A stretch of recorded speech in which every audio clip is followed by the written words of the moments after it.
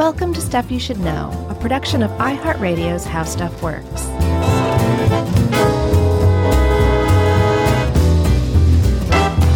Hey, and welcome to the podcast. I'm Josh Clark. There's Charles W. Chuck Bryan over there. And it's just the two of us again, but I'm getting used to it. How about you? I am sweating in our studio by myself. Like, you're nervous? No, I'm hot because the studio is hot. And, you know, I know we've been buzz marketing enough, but the internet is only working in our studio for some reason. Oh, my. And I ate some of that spicy beef ramen in this hot room. Yeah, that's a dangerous combo. Didn't think to open the door, so I'm just like sitting here pouring sweat out everywhere. Well, here's the thing. You could go totally dong out like Spartacus if you wanted to, because you're the only one there.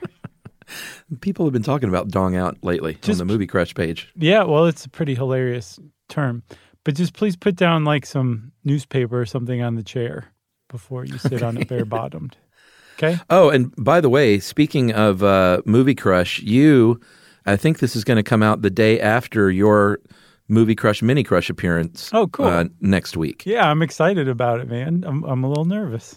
So, no, it's going to be great. People are going to love it. So if you don't listen to the show, maybe listen to this one episode and then forget about the show again if you want. Or stick around, maybe boost the numbers a tad. But it was a lot of fun, and I think people would want to hear your appearance is what I'm saying. I really appreciated you having me on. It was a lot of fun. You're a consummate professional at hosting. Hey, turns out we know what we're doing here, don't we? Don't jinx us. Speaking of which, I think we should front load this episode with a little bit of a COA. If you are a pretty hardline anti-vaxxer, or if you believe in things like plandemic, or that Bill Gates created the coronavirus for Right. population control, Sure. you may not want to listen to this because we're going to bring you hard and lean facts. Lean and mean, depending on your point of view. I think that's a good COA. I think that maybe you got rid of 2% of the hate mail we're going to get. So thank you for that. Yeah. We'll see. I mean, I think it just bears saying, just why rile yourself all up? Just listen to your echo chamber podcasts that validate what you think. Maybe, or ideally, calm down and just hear us out and see what you think. Well, that's always an option, So we're not even talking necessarily just about vaccines or anti-vaccines. It's almost like a side thing to this whole thing, but it's definitely still very much intertwined with it. We're talking about herd immunity. You can't not talk about vaccines if you're going to talk about herd immunity. Right. No, because with herd immunity, especially in the 21st century, there's basically two ways of getting there, and one of them is a robust vaccination program. That's right. And if you don't know what herd immunity is, then you're probably just fine. You've been living under a rock and you're not near any other humans or the internet. You're still protected, though. That's right. Herd immunity, though, is the principle, sort of in its simplest form, of safety in numbers. Mm-hmm. And if you have a lot of people or enough people, because there's actual math involved to figuring that out, it's not just a guess. If you have enough people that are immune to a virus, and it can be, like you said, through vaccination or through having lived through the disease and then having antibodies, right, then the population is protected from that disease, even if they aren't immune. It's the idea that a certain threshold of people are immune, that even people that choose not to vaccinate can hop on that wagon. Right. And it's not even like you hop on the wagon, like you are on the wagon just by virtue of being alive in this society or culture, right? That's a good point. There's a really easy way of understanding it that Molly Edmonds used in the How Stuff Works episode on herd immunity, that if you pretend you're at a bowling alley and each person has their own lane, and this is basically that bowling alley lane is like their bubble that they live in, their work, their home, and everything, and they don't encounter anybody else. just that. It's kind of like Wall-E, but with bowling. Right. If the first person on lane 1 comes down with, say, the flu, he can very easily pass it on to the woman in lane 2. If she's not immune to the flu, she will contract it and pass it on to the person in lane 3 and so on and so forth, and it'll just keep going. And eventually, people will develop antibodies. Some of those people will die. Most will survive, and the flu will have a hard time getting through that population a second time around. But if the woman in lane 2 is already immunized to that flu strain, say through like a vaccine or something, then it's not going to transmit from the first guy in lane 1 to her, or it's certainly not going to transmit beyond her. So she's protected everybody in lanes 3 through 10 just by virtue of having been immune to that flu virus. It stopped with her. And that's the point of herd immunity. That's the basis of the whole thing. Yeah, and if we want to stick with bowling parlance, then that means that lady is bowling strikes. She's throwing strikes. Strikes. Not even 7-10 splits, which she could if she wanted to. That's how immune she is. Yeah, the perfect game. Right. I remember that dumb joke when I was little about, you learn the stupidest jokes when you're a kid. Sure. Because they have to be so dumb a kid can understand them, I think. I think so, maybe. But about the guy who bowled a 301, and you're like, you can't bowl a 301. Well, you can't bowl a 300 and lose. Man. I know. That's how bad it was, and that's how much it stuck with me. Did you get that from highlights? I don't know where I got that. It was pretty bad. Sounds like a playground joke. I think so. But I think you get beat up in the playground even with that one. Yeah, so let's talk about herd immunity some more. We talked about the two ways, natural exposure and vaccinations. Yeah. And if we're going back pre-vaccination and talking about human history, there was herd immunity, and it was, I guess the way to describe it is herd immunity the hard way. People being exposed to the virus or the bacteria, developing that immune response, and enough, they reached that tipping point where enough people have it to where everyone's immune, but they lost a lot of people along the way. Yeah, that's part of the problem is if you look at it on an individual level, if you are exposed to a virus or a bacterium and it runs rampant and infects you and you come down with an illness from it, there's basically two outcomes. You can put up an immune response and win, or you can lose and die. But if you survive and win, you've become immunized, and that's just the natural course of viruses or bacteria when they encounter humans, at least contagious ones, infectious ones, right? And we didn't have any recourse other than that. So it's actually kind of good that we do have this natural immune response to... Yeah, sure. I mean, we just wouldn't be around anymore if we didn't have it. It's part and parcel with human survival or any biological survival is to be able to mount an immune response, build antibodies so that if you do encounter this thing again, you don't have to go through the illness all over again for the most part. But we didn't have any other tools besides that until the 1940s when we were able to mass manufacture vaccines. And now all of a sudden we could, say, create herd immunity without anybody ever having to get sick, or almost anybody, just through vaccination programs. Yeah. And here's the deal, too. Pre-vaccination, they could build up an immunity, lose a lot of people on the way, and it wasn't like, all right, now we're fully set forever. Right. Sometimes there would be another swell of exposure, whether or not it's like a bunch of people moving into the country or a bunch of people being born. But basically, non-immune people kind of flooding the system, and then that percentage point that we're going to talk about dips below that number, and then you don't have to restart the whole process, but it kind of, that hamster wheel gets going again until that herd immunity is then reached again. Yeah, I think that's what's called an endemic disease, where it's still there just hanging in the background, but for the most part, people are immune to it. And then when you have like an influx of births or an influx of immigrants, it can flare up again, but then those people get kind of taken into the immunized herd and become part of the immunized herd as well. And the deal is that natural herd immunity is all we had until we developed kind of the ability to make massive quantities of vaccines. Right. I think starting in the 1940s. Yeah. I mean, there were a few researchers along the way who really brought this along. There was a couple of dudes named W.W.C. Topley and G.S. Wilson, who actually coined the term herd immunity. But in 1933, there was an epidemiologist named A.W. Heydrich who studied measles between 1900 and 1931, and he's the one that actually kind of quantified this and said, I've done the math.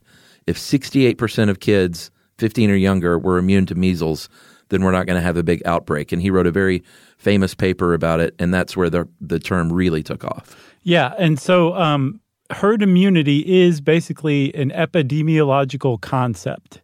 It gets sometimes, I think, in the popular press especially, it gets kind of leaned on as if it's like a natural universal law or something like that. It's basically an observation, but one that seems to be consistently held up by the success of vaccination programs that we've created to generate artificial herd immunity. And that's the point. That's the point of vaccine programs, is to say, okay, for basically all of human history, all we had was that natural herd immunity, whether we liked it or not. But now that we have vaccines, we can create vaccine programs where if we vaccinate enough people, we can force this herd immunity without almost anybody getting sick.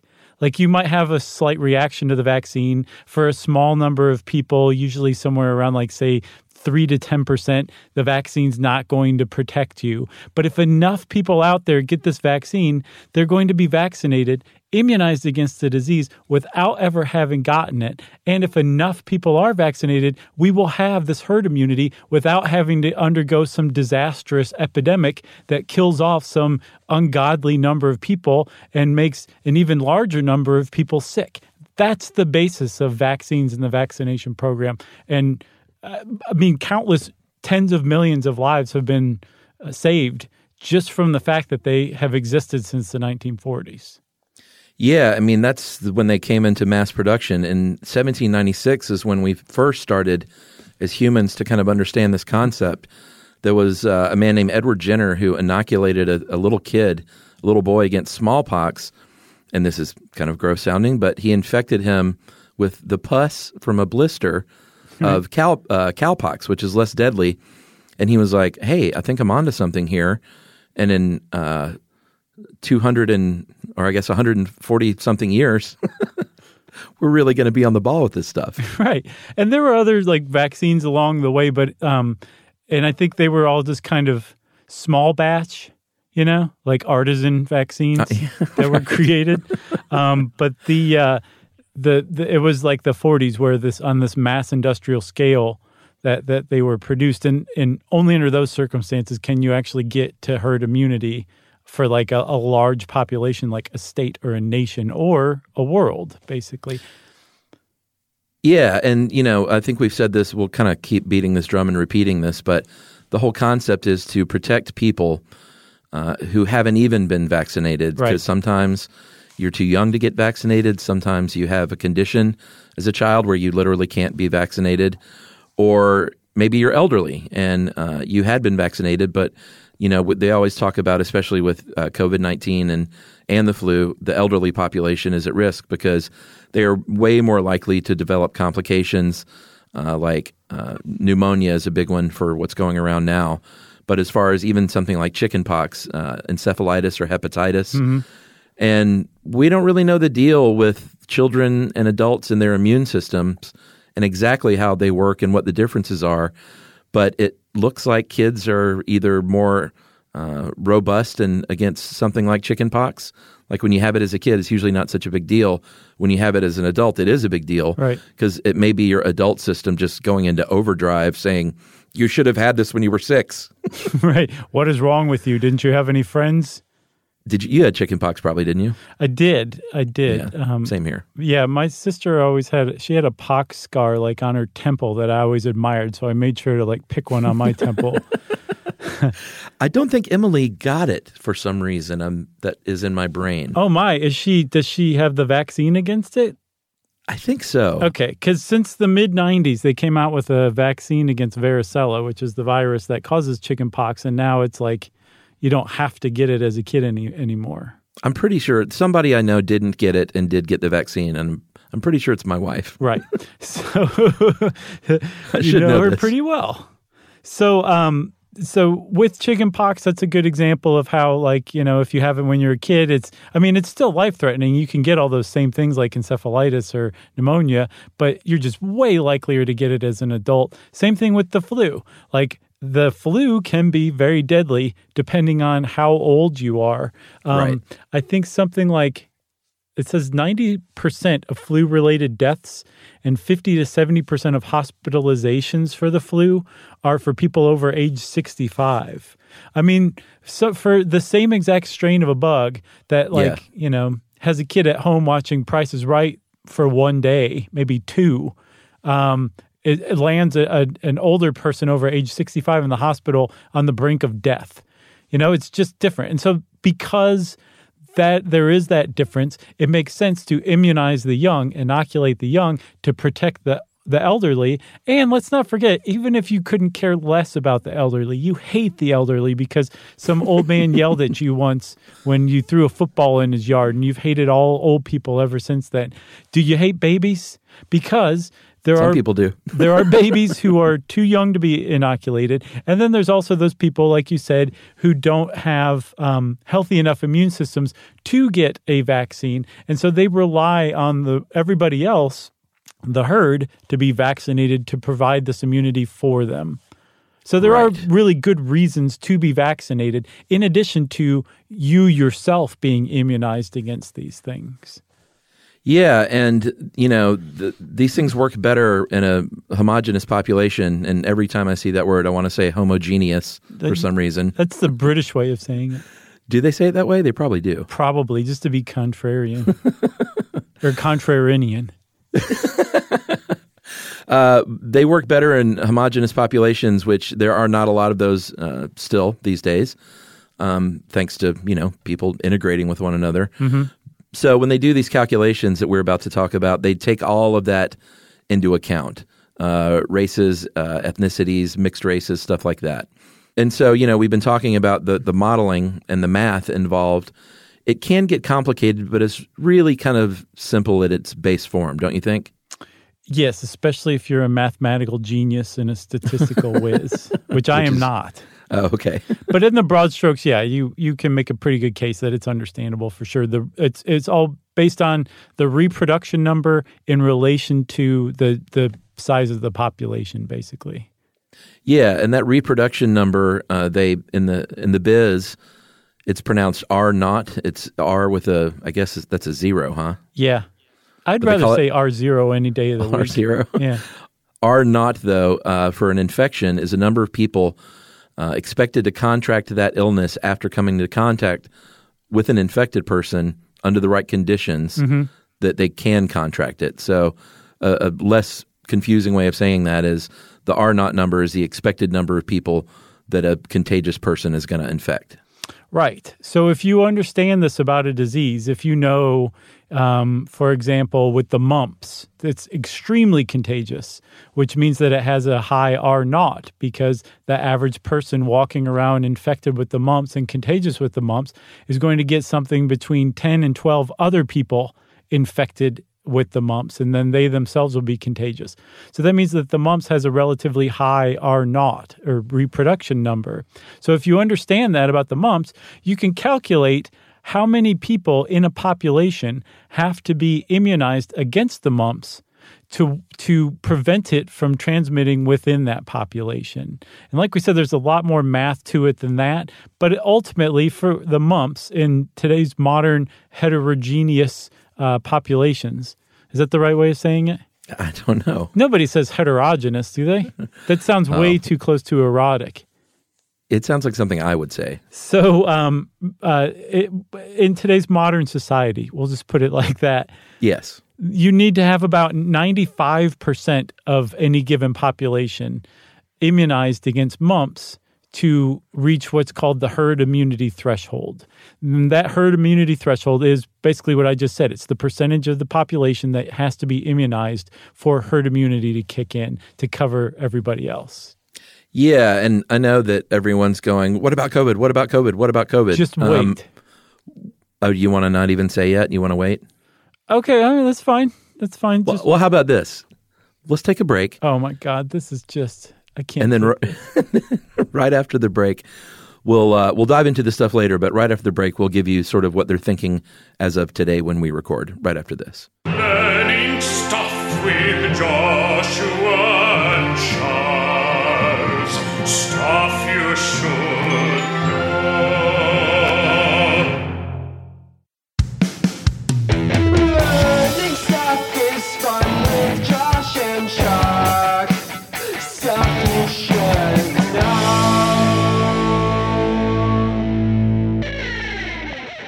All right. So that was an unfair cliffhanger. And keep in mind, like we kind of learned, and we knew this was going to happen with our COVID-19 podcast. It was out of date like days later. Sure. And this will be out of date because there's just so much we don't know yet, and we're learning so much every day and every week.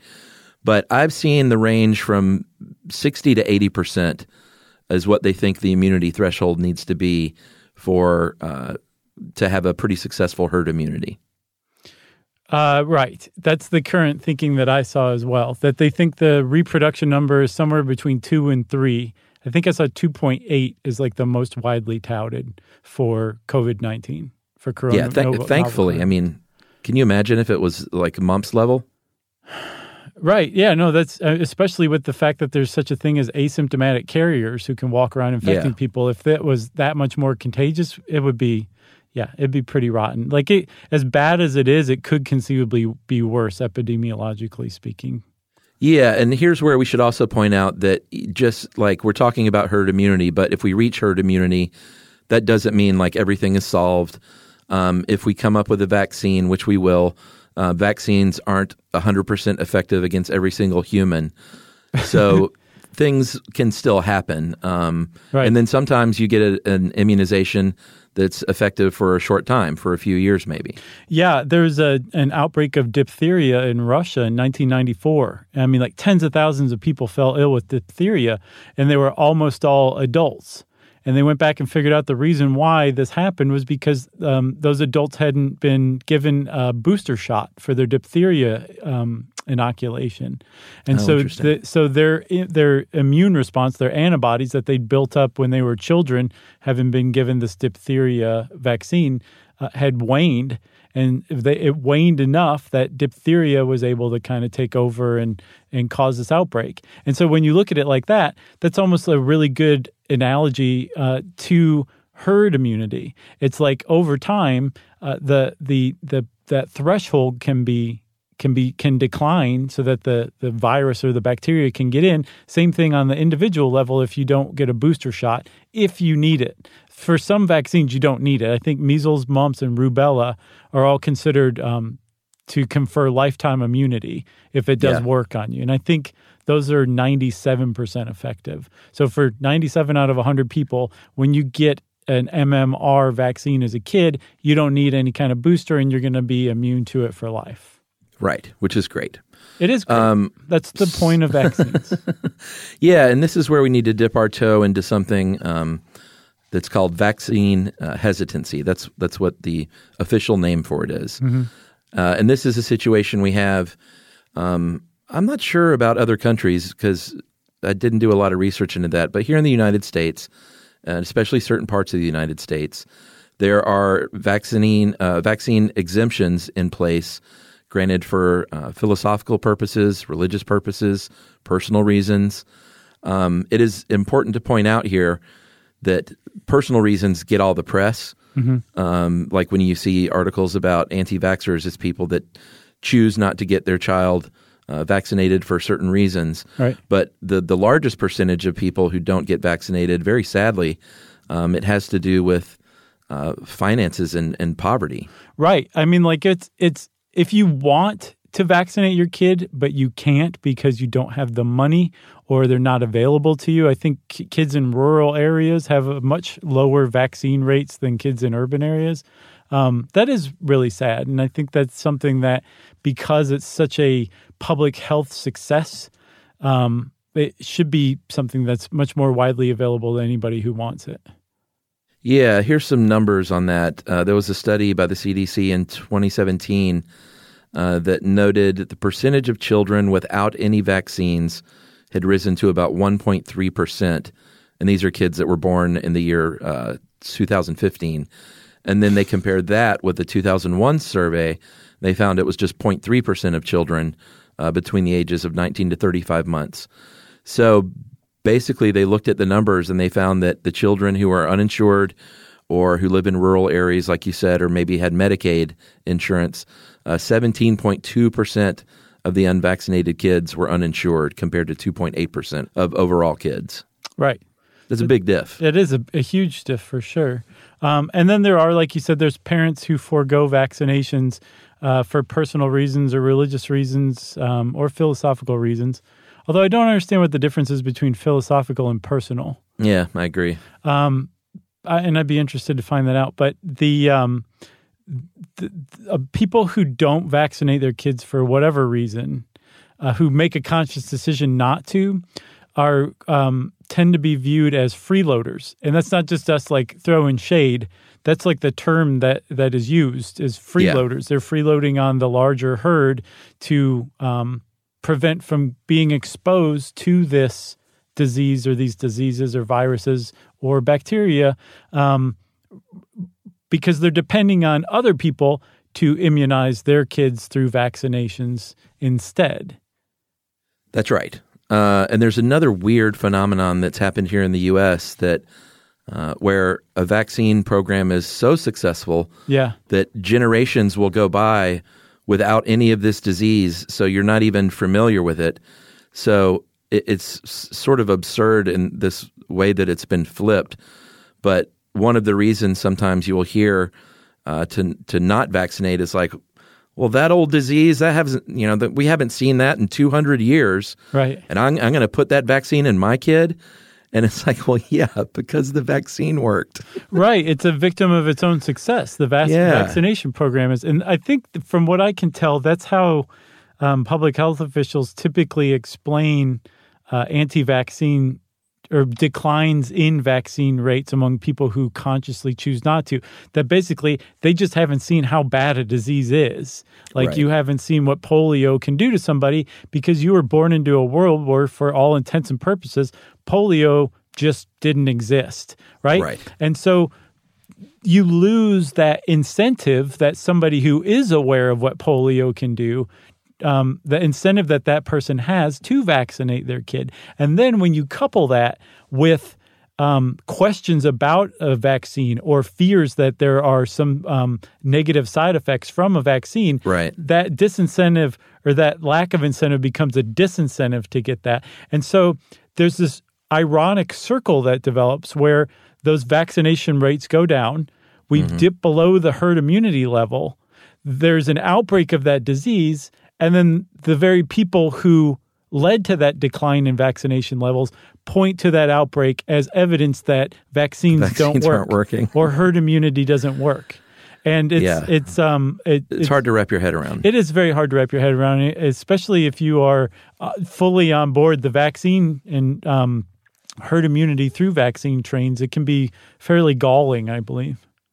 Yeah, and there's a couple of big challenges to herd immunity and whether or not it can work today. And one of them is that we can get on an airplane with our family and we can fly great distances and get places really fast and then come home again really fast. And this happened in 2008 with the outbreak in San Diego. There was a family that went to Switzerland. This little boy picked up the virus of the measles while he was in Switzerland. Such a bad little boy. He was no, he wasn't. He was so naughty. He was unvaccinated. He got sick when he got home. He infected 11 other people, including one who was an infant that was too young to be vaccinated. Yeah, just if you were like ambivalent about this, right? They threw that little detail in. Yeah, and at first they were like, "What is going on here with this weird outbreak?" Because we have 95%. A minimum threshold here in San Diego, 95% against the measles for herd immunity. And in 2000, it was declared eliminated basically all over the country.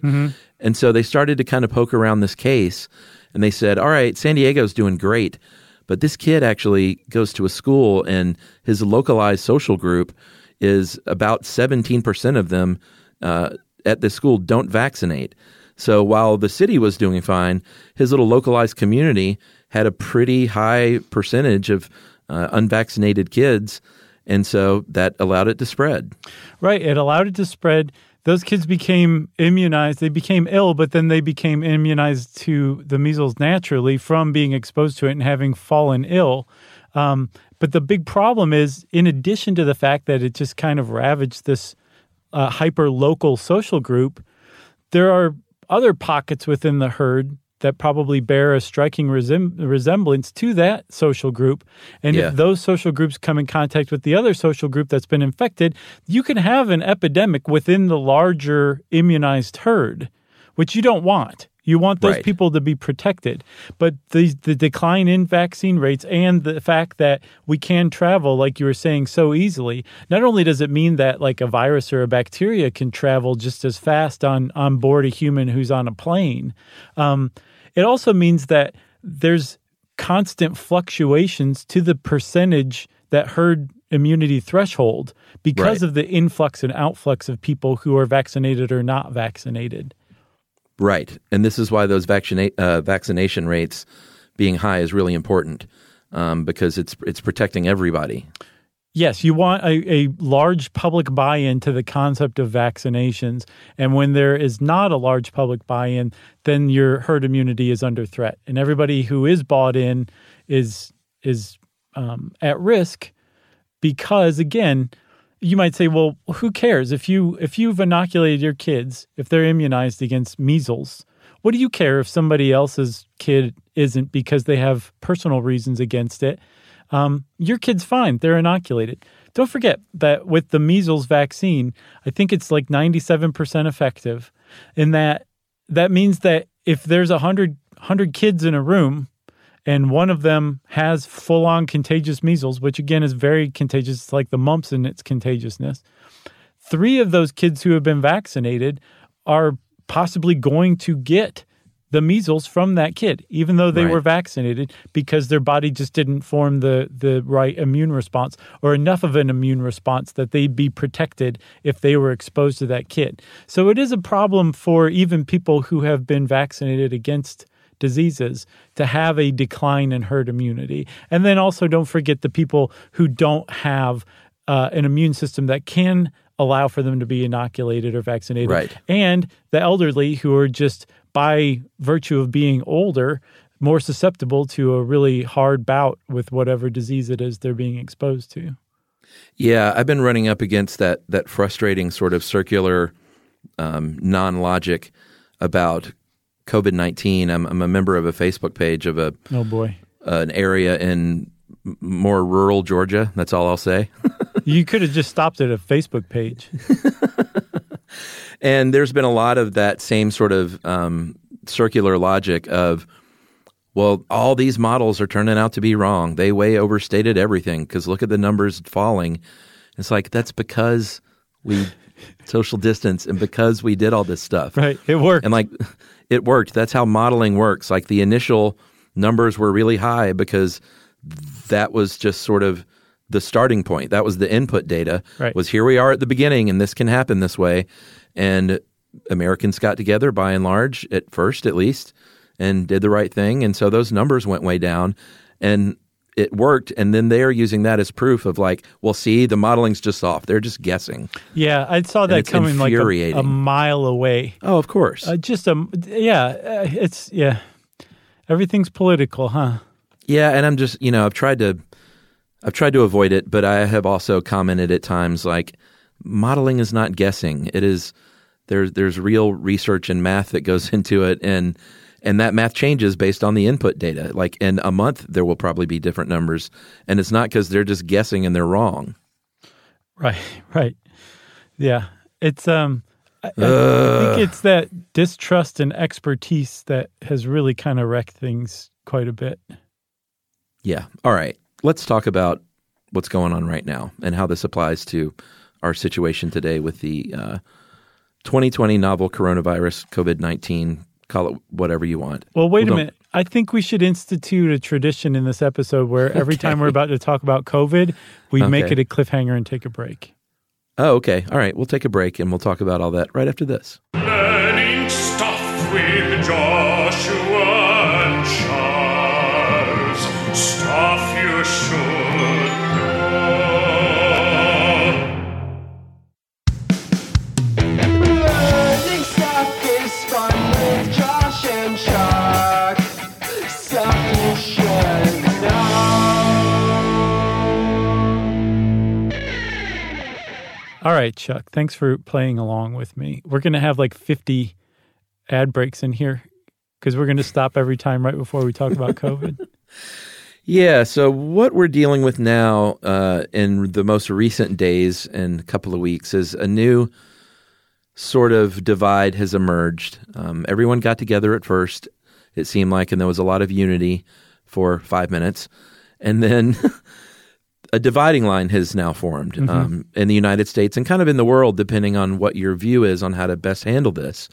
And the two sort of routes are, and we'll talk about specific examples of different countries and what they're doing, but there's elimination and then there's herd immunity and vaccinations. And not pooping. You don't mean pooping by elimination. No, I mean getting rid of it, of the virus. But not altogether. by pooping. No, not by pooping. But we're talking about a few countries in particular. Everyone's talking about Sweden right now because Sweden, compared to the rest of the Nordic countries, the rest of Europe, and most of the rest of the world, was one country that was like, you know what? We are going to say if you feel sick, stay at home. Yeah. If you're at risk, maybe stay at home. Try and keep a safe distance from people. But bars are open, restaurants are open. No big concerts or anything like that. And let's try and get that herd immunity going instead of shutting everything down.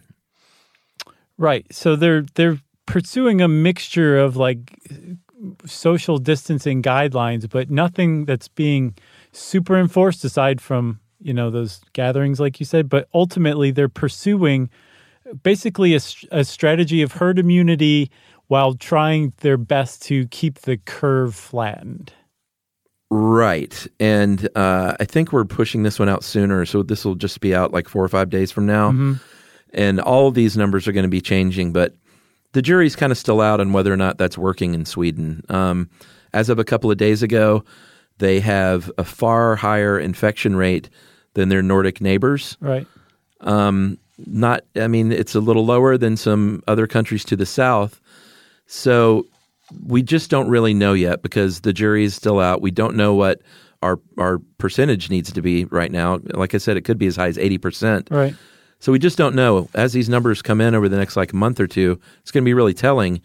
I think kind of either way you slice it, it's not right to say, all right, well, look at Sweden, and if it works there, that means it's going to work everywhere, because that's just not the case. No, and Sweden has consistently beat this drum. They're like, look, we're not even sure this is going to work for us, but we're willing to try it. But we're far likelier to be successful at something like this because our population maybe is a little more collectivist than some other populations. They're healthier than Americans. They are healthier. They have a big deal. A much stronger and more responsive healthcare system. They have a more homogenous population, don't forget, which may mean that they could reach herd immunity more quickly than some other countries that have less homogenous populations. Sweden is more homogenous? They also, get this, they don't have huge mega grocery stores where there's 1,000 or 1,500 people milling around all at the same time. They have smaller shops and markets that serve a particular corner in a neighborhood, and they have them right. every few corners. So there's not tons of people in the market at any given moment. There's just a lot of differences between Swedish culture and, say, American culture that is giving the Swedes the confidence to try this. But even still, there are people in Sweden that are like, this is indefensibly reckless. We can't do this. We can't try this. This is stupid. And like you said, there are some early signs that it is not going so well, because compared to Norway, Denmark, and Finland, their death rate, adjusted for population size, is between 3 and 6 times the death rate of those nations. And those nations tried elimination. Yeah, and I saw that I don't think it was like I think it might have been the head of whatever their CDC is, said that they were surprised by the death toll. Yeah? Yeah, and not in a way like, they seem like really good people, so it's not like, oh, we never thought of this, but I think they were surprised it is as high as it's been. Right. And so Sweden's not the only one trying this. India's trying it as well. And they're doing something very similar to Sweden. They have a lot of social distancing guidelines, but are also kind of hoping for natural herd immunity to kick in. And they don't have much of a choice. Right. They have like 0.55 hospital beds. So a little over half of a hospital bed per 1,000 people in the country and 44,000 ventilators. But both Sweden and India are taking a strategy of saying, if you're older, if you're elderly, if you are in this high-risk group for suffering complications from COVID-19, you stay home too. And we'll let the younger population go out and get sick because they can handle it better and may be less of a strain on the healthcare system. And they'll be the immunized herd for the rest of the population. I don't know if those strategies are going to work or not, but that's kind of like the mentality behind them. Yeah, and there are other countries. I think in England, they originally were going to kind of follow that model, and then everyone said, no way, bollocks to that. Mm-hmm. And so they have got some stricter measures going. Belarus is the one place that's really the president there, who's been in office, I think, since 1994, has called the stricter responses around the world mass psychosis. And he's basically like, I mean, they're having a full-on military parade this weekend. Oh, my. And saying, screw all this. And Belarus has one of Europe's highest per capita infection rates. Yeah, he's like, have any of you even seen the coronavirus yourself? I haven't. Yeah, geez, there was a guy on that same Facebook page that said, I don't even know a single person who's had it, LOL. And I was like, well, you're lucky, sir. You should be thankful for that. And he's like, it's not luck. Could be something else, ... And I was just like, I'm stepping out of this immediately. Man, I don't know if I say hats off to you for being on that Facebook group or just deeply pity you for being on that Facebook group. Well, I sort of have to be because I have to keep up with some things. This is another part of Georgia where I own a little tract of land. Oh, gotcha. So you need to make sure nobody's squatting on it? Yeah, I'm the only squatter that's allowed. So this whole herd immunity thing, herd immunity itself has been controversial since before the COVID-19 pandemic, right? Those same people who question vaccines also question the concept of reaching herd immunity through vaccinations. There's like suspicion that you're artificially suppressing the vaccine and you're actually weakening the immune system and that it's going to set us up for this horrible problem down the road. None of that bears scrutiny under logic. But today, herd immunity has kind of reached this controversial inflection point for a totally different reason, and that the people who are saying, well, we're going to opt to try for herd immunity now rather than later so that we can get our economy going again. What they're talking about is herd immunity without a vaccine. Right. Big difference. Huge difference, because what they're talking about is basically reverting back to the pre-vaccine thing where it was just like, okay, I hope we get to herd immunity sooner than later, and a lot of people are going to die along the way. And that's one of the big flaws of this argument of going for herd immunity right now, which is there's going to be a lot of people who die as a result before we get to herd immunity because we don't have a vaccine. We're going to have to reach herd immunity through just exposure to this virus, just like in the old-timey days. Yeah, I was about to say, as if we were living in ancient times and just sort of crossing our fingers. Right. So not good. Lots of death is a big flaw against it. If the reproduction number for SARS-CoV-2 is 3, that's confusing.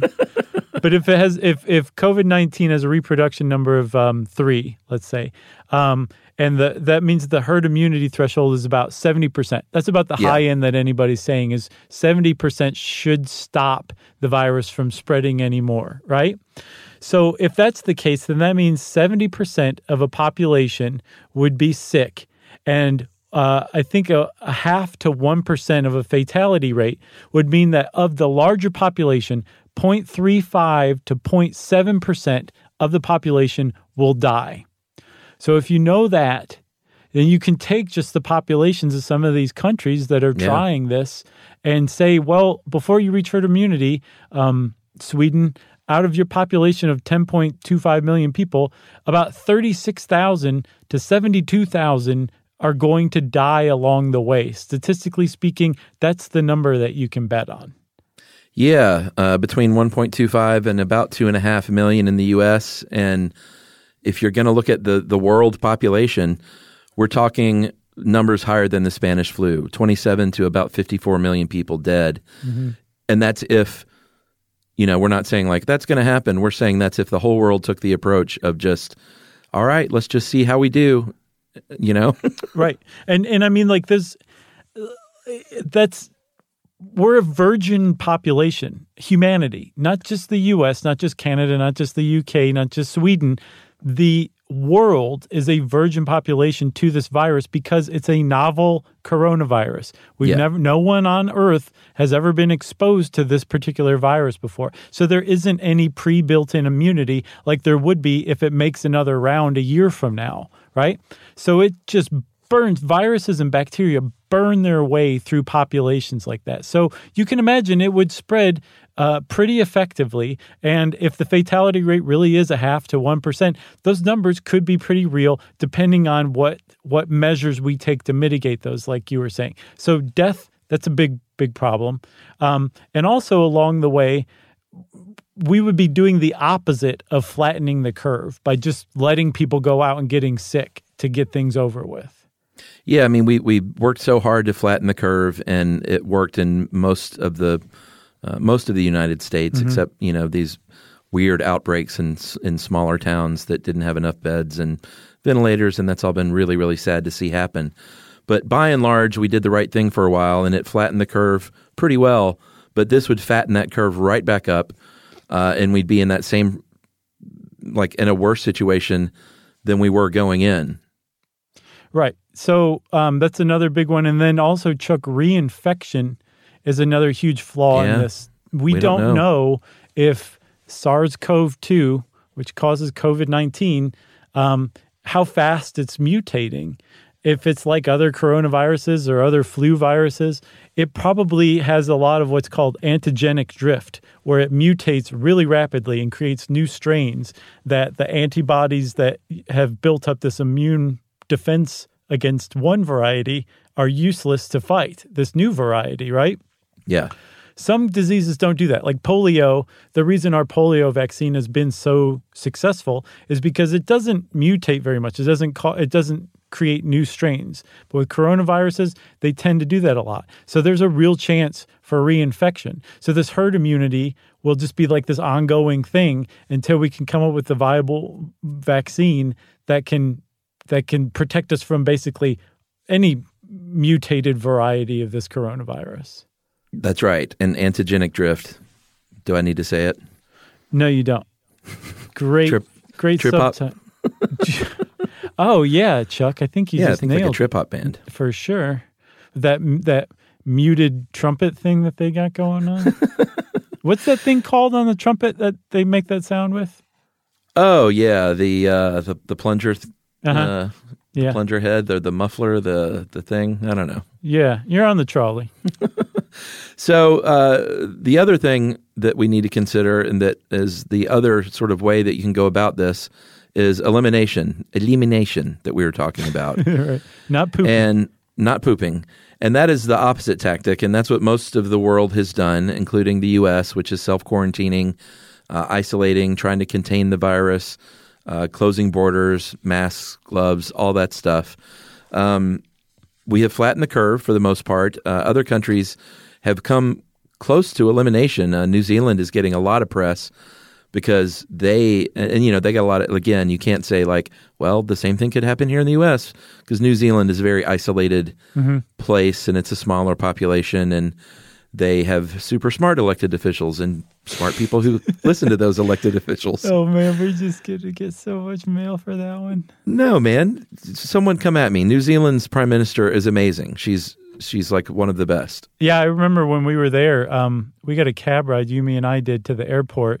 And this guy, I think he was an immigrant from Sri Lanka, and he just could not stop boasting about how great the New Zealand government was, about how taken care of their population was, how much of a sense of community the whole country had. And it was just really refreshing to experience. Yeah, it is. Maybe we should move there. Anyway, so the thing about New Zealand, I'm sure there's some people listening like, why don't you move there if you love it so much? Get out. And there's also Kiwis that are going, come on over. We'd love to have you. Sure. And then there's also probably some that are like, please don't. We've had enough of you too.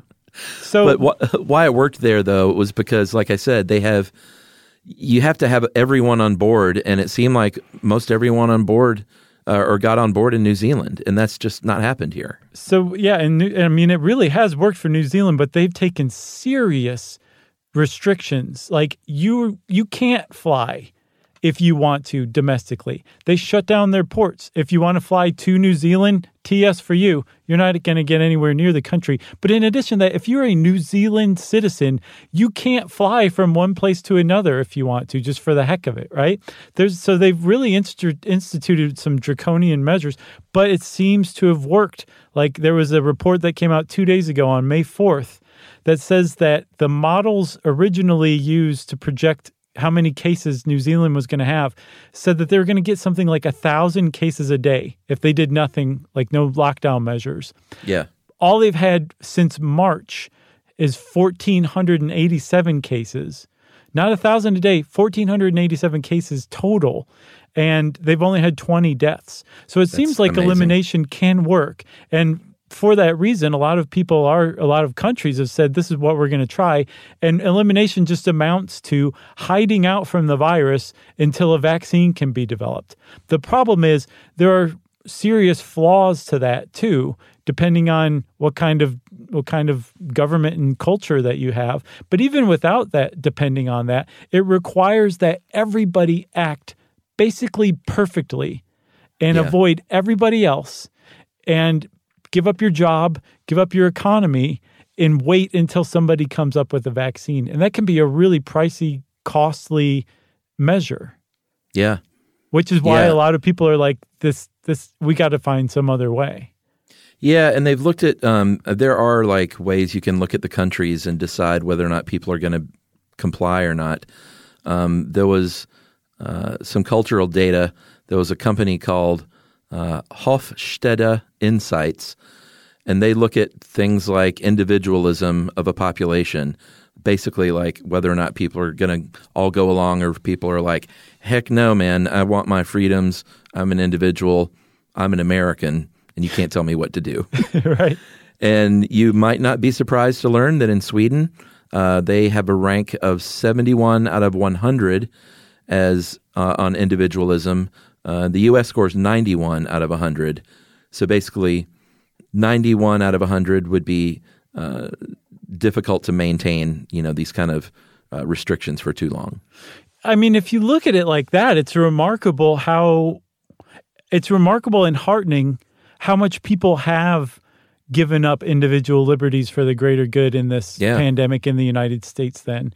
Like, I hadn't looked at it that way. I just kind of saw like 91 and thought, okay, it's a high score. There's a lot of individualism in the United States. We got an individual streak like nobody's business, right?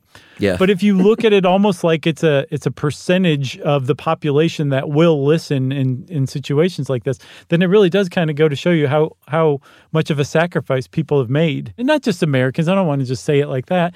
Like if you're in a collectivist society, you're still sacrificing for the greater good. It's just possibly a little more culturally ingrained in you that this is the thing to do. But either way, the idea of people sacrificing for others is it's heartening. The problem is people can only sacrifice for so long until you have just massive economic drawbacks. And that's the thing. So if you follow the forced herd immunity, natural herd immunity strategy toward COVID-19, it will result in a lot of deaths. If you follow the elimination strategy, it results in a tremendous amount of economic hardship. And it's easy to say, Chuck, like, well, lives lost tops economic hardship any day of the week. And ultimately, yes, it does. But you really should not understate the toll in human misery of economic hardships and how bad this has gotten for some people and how quickly. Yeah, and the other thing I'll say too is one of the arguments I've heard is that there are going to be so many deaths from people who are depressed because they can't go out, and people dying by suicide and stuff like that. Which I don't want to minimize that because that for sure has an impact on people. Mm-hmm. But I saw a tweet from a guy that was talking about, can we just stop pretending that our former world of like working 50 hours a week and commuting in a stressful environment and hectic crowds and mass consumerism and pollution and everything else was like a mental health utopia. Right, yeah. So it's, you got to kind of look at the big picture and not just pick and choose what you're going to highlight because it fits your narrative, Yeah, I think one of the few good outcomes so far of this has been like a huge downshift in that manic productivity that drives most Americans, Yeah, and here's the thing is we don't know. Everything is so new. We're not going to sit here and pretend like there is only one right way. Like we don't know. So there's so much that we don't know about this. Is we don't know the exact right path forward yet as a population, and the medical community doesn't know the exact right path forward. We're all trying to figure this out in real time and build the road as we're driving on it, or whatever that expression is. It's close. And, I have my money on staying at home, slowing this thing down, and elimination. Other people might feel a different way, but it seems like that way is working better. Yeah, it is. But again, it's still early and the data is still coming in. There was a report this week of 100 New York hospitals. They found that 66% of new cases were among people who had stayed at home and mostly followed the elimination strategy. So this one guy, this doctor who wrote an article that I read, Dr. Stephen Phillips, he said, look, man, like in addition to all the stuff that we need to be doing to handle this pandemic, let's also create like a really robust data sharing arrangement so that we can look back a year or a few years from now and study this and say, oh, actually, these countries followed elimination mixed with these social distancing guidelines, or they followed herd immunity pursuit. And they actually came out on top, so that we will know the next time which one actually does work, taking everything into account, the cost in lives, the economic cost, the cost in personal liberty, and find the best way forward. And it probably won't be a panacea where everything works, like one thing works for every country, but we'll have a pretty good model, hopefully, that can be adjusted to suit the individual country that's adopting it. Hopefully. That's if we can get past all of the arguing over whether this is even real or not. Yeah, and I know it's hard right now, but I think that the most dangerous thing right now is to have the mindset of, well, you know what, I'm pretty cagey and the weather's nice, and I don't know anyone personally who's gotten it, so I'm just sort of going to ease back into normality here. Right. I think that's when the second wave comes and things get worse, and it's tough. And everyone is antsy and cagey, myself included. I find myself wanting to do things, and it's tough on kids especially. But I think it's more important now than ever to keep up what we're doing. Yeah. We haven't just magically wished the pandemic away. It didn't work. No, and lovely weather. Take your walks, get outside, do it safely. Mm-hmm. But that it is not a reason to be like, well, That's old news now. We can just go back to normal. Right. I saw a post to button it up. I'm sorry we keep going back and forth on this, but I saw a post that said easing of lockdown doesn't mean that the pandemic's gone away. It means that they have a hospital bed for you now. Right, exactly. You got anything else? I got nothing else, man. All right. Well, that's it for herd immunity. Hopefully you guys learned something. I definitely did from researching all this. And we hope everyone out there is staying safe and sane and hanging in there. That's right. Since I said hanging in there, it's time, Chuck, for listener mail. I'm going to call this Thanks from England and a little shout out. Oh, boy. Hey, guys. Wanted to say thank you. Thank you for your ongoing efforts with Stuff You Should Know. It's been a welcome distraction at work. I, along with so many, feel like we know you guys so well with Stuff You Should Know and Chuck's Movie Crush and Josh's Into the World podcasts. Hope your families remain safe. And from my son Dexter and I, we wish you all the best for yourselves and the future of the podcast. Sorry to ramble on, which, by the way, Ben, that was not rambling on. No, that was concise and beautiful. But you're from England, so you're very kind. Sorry to ramble on, but I was wondering if you would be kind enough to shout out all the UK NHS staff that are helping us over here. I have friends and family that work for the NHS services, and this is the only way I know how to say thank you. So for sure, Ben, thank you to not only them, but to medical providers all over the world who are working hard, risking their own lives, often with equipment that's being reused when it shouldn't be, and not going to wade into those waters, but you don't have all that you need to do your job right now, and that's terrible, and we should not be in this position, but we are. So thank you. He also says, P.S. Torquay. We heard from a bunch of people on this. You mentioned the other week, and I think the Agatha Christie segment, we would pronounce it tour, as in tour bus, and key, Torquay. It's always fun to hear how everyone pronounces these bloody, silly towns over here. Kind regards. That is from Ben Cleaver in Harrogate, England. Harrogate. Ben, that was such a good email that we are now friends. That's right. Thank you for that. That was much needed, man. Thanks a lot for that, and we will very happily shout out the entire NHS, and especially all of the people who are out there on the front lines working to save people's lives against COVID-19 or anything that happens to have befallen them. That's right. Thanks again, Ben. And if you want to be like Ben and get in touch with us, whether you want to tell us to stop being so political or you want to tell us that you think we're great, it doesn't matter. We want to hear from you either way. You can email us by sending one to stuffpodcast@iheartradio.com. Stuff You Should Know is a production of iHeartRadio's How Stuff Works. For more podcasts from iHeartRadio, visit the iHeartRadio app, Apple Podcasts, or wherever you listen to your favorite shows.